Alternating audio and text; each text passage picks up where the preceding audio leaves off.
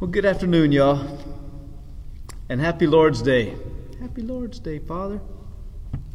Thank you, guys. Guys, look, today is a magnificent day. It is Divine Mercy Sunday. This is a wonderful day of God's mercy poured out upon the entire world.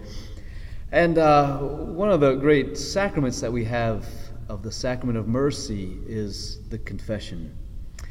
I'll never forget, I may have shared this story before, but it's worth sharing again. I'll never forget, I was a 1-year-old priest. I was just newly ordained, and I was hearing second graders' confessions. And this little kid, after he said his confession, I gave him absolution, and he just stayed sitting in his chair. And he just looked at me and he said, "Are my sins really forgiven?" I said, "Yeah, buddy." I said, "Your sins are really forgiven." And he looked at me and he went, "Really, really?" I said, "Yeah, really, really." And he was like, "Huh." He said, "Well, what happened to them?" And I said, "Well, God just walked up and he blew on them." He went, "Whew," and they were all gone. And he goes, "Huh. Well, when's my second confession?" I said, the next time you commit a sin, you come on back." It was really beautiful. This little kid was wrapped up in the reality of God and how he's able to forgive his sins. And look, the seminary prepares us for certain things, but they did not prepare me to hear confessions. My gosh, yes, they gave us the technical things. Yes, okay, I get it. It's what we call practicums, right? And somebody plays like they're the penitent and you're playing like you're the priest and you're having to listen to these crazy sins that you're like, "Oh my gosh, I hope I never hear that." But you do. Me and Deacon Dan have been playing priest and penitent for the past 3 weeks as he's been preparing for holy orders. So I've been the penitent and he's been the priest. And so I've been throwing him some doozies. So it's been really cool. But what I mean, the seminary couldn't prepare us to hear confessions. They couldn't prepare my heart. They couldn't prepare the heart of the priest to hear the confessions, because that's where the priest receives it. He doesn't just hear someone's sins. As Jesus, in the person of Christ, he takes on the sins and feels them deeply within his own heart and offers them to the Father. So as a priest, we are sharers in Jesus' mission. Jesus has sent us out as priests to share in his mission. And what is his mission? From the Father, Jesus' mission was a mission of mercy. That's why he came. He came to give us mercy. That mercy would ultimately lead him to the cross. That mercy would ultimately lead him to resurrecting from the dead. That mercy ultimately leads him to opening the gates of heaven in the ascension so that we can be with him for all of eternity. This was the great mission of Jesus Christ, the mission of mercy. And the priest shares in that mission. That mission has to do with the forgiveness of sins. So you might be asking, "Father, how do you know that? How do you know a priest shares in his mission of Jesus, the forgiveness of sins?" Well, it's right here in today's gospel reading. Chapter 20 of John, verse 19. Let's dig into it a little bit. See, this is the very beginning of Jesus' appearances to the apostles. He rises from the dead, he appears to Mary Magdalene, and now he appears to some of his apostles. And it says, "On that evening of the first day of the week, the doors were locked, where the disciples were for fear of the Jews. Jesus stood in their midst and said to them, 'Peace be with you.'" I love this part. You got to put yourself in the apostles' position for just a second, right? The apostles were freaked out. They had heard, yes, Jesus had risen from the dead. They hadn't seen him yet. And the last thing they remember was Jesus was being drugged away by the guards, and he was beaten and he was crucified, and life was not the same as what it used to be, and everything was turned upside down, and they were fearful because they thought that the Jews wanted to kill them as well. And so they were terrified. And man, if Jesus is risen from the dead, what's he going to tell us whenever he sees us? How disappointed he must have been, because we all betrayed him, except for John. But this is the great mission of mercy. You see, mercy is receiving something that we don't deserve. The apostles did not deserve God's mercy. They betrayed him. But he gives it anyway. because this was the mission that the Father sent him on. And he says to them, "Peace be with you."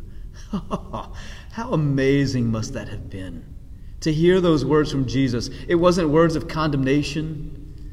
It wasn't words of chastisement. Peace be with you. And when he says it to them, he shows his hands and his feet, the nail marks in his body. And Jesus says to them again, "Peace be with you. As the Father has sent me, so I send you." Okay, right there, we got to stop, right? There's the mission. The Father sent Jesus on a mission, and that mission was a mission of mercy. So now Jesus is saying, just as the Father sent me to pour out mercy, to forgive sins, so now I send you. Jesus gives the apostles the authority to pour out mercy and to forgive sins. Keep reading. When he had said this to them, he breathed on them and said to them, "Receive the Holy Spirit. Whose sins you forgive, they are forgiven. And whose sins you retain, they are retained." Okay, this is really, really important. Where do we get this idea of the priest has the power to absolve sins, to forgive sins? A lot of people just say, you know what, that's really good for my second grader, but for me, I'm just going to go straight to God, right? Where do we get that idea? Because that is not the way that Jesus set it up. Jesus Christ himself, right here in John chapter 20, sets it up as the ordinary way to forgive sins is now through the priest. Because he is sharing his mission, his authority with the apostles. And that authority is passed on from generation to generation of priests with the laying on of hands at ordination. So this is his prerogative. This is the prerogative of Jesus Christ. It's how he set it up. I'm not going to sit there and tell Jesus he can't do it that way. He sets it up this way. As the Father sends me, so I'm sending you. And he breathes on them. I love this. When was the last time we saw God breathe on somebody? It was in Genesis, wasn't it? Whenever Adam was formed into a man, and what does God do? God breathes into him. What is that breath of God? The breath of God is the transmission of his own divine life into Adam. And he's filled with the breath of God. So here's Jesus breathing on the apostles, transmitting his divine favor, his divine life, his divine authority upon them. For what? To forgive sins. To pour out mercy. You see, this is how he set it up. And from that moment on, the heart of the priest longs to hear confessions. It longs to absolve people of their sins. It is this crazy experience that the seminary, again, never prepared me for and can never prepare a priest for, because it's the heart of Jesus Christ inside the priest that expresses itself in this desire to pour out mercy and to heal the brokenhearted. I can only explain it in the way maybe as a doctor would experience it, right? If a doctor was going through the city and all of a sudden someone fell and broke their arm, a doctor would instinctively have this desire to go and help and to fix the arm and to place it right so that the person would be in less pain. A dentist, the same way, right? A dentist has a desire to help alleviate the pain in people's mouths and their teeth. And so whenever someone begins to complain, my tooth has been hurting. Man, it's really been hurting real bad. And the dentist goes, well, let me check it out. And the person would look at him and go, well, I don't really believe in dentists. I don't kind of like what dentists do, right? They kind of scare me. And those needles and that grinding noise, not a fan of it. I'll just continue in my pain.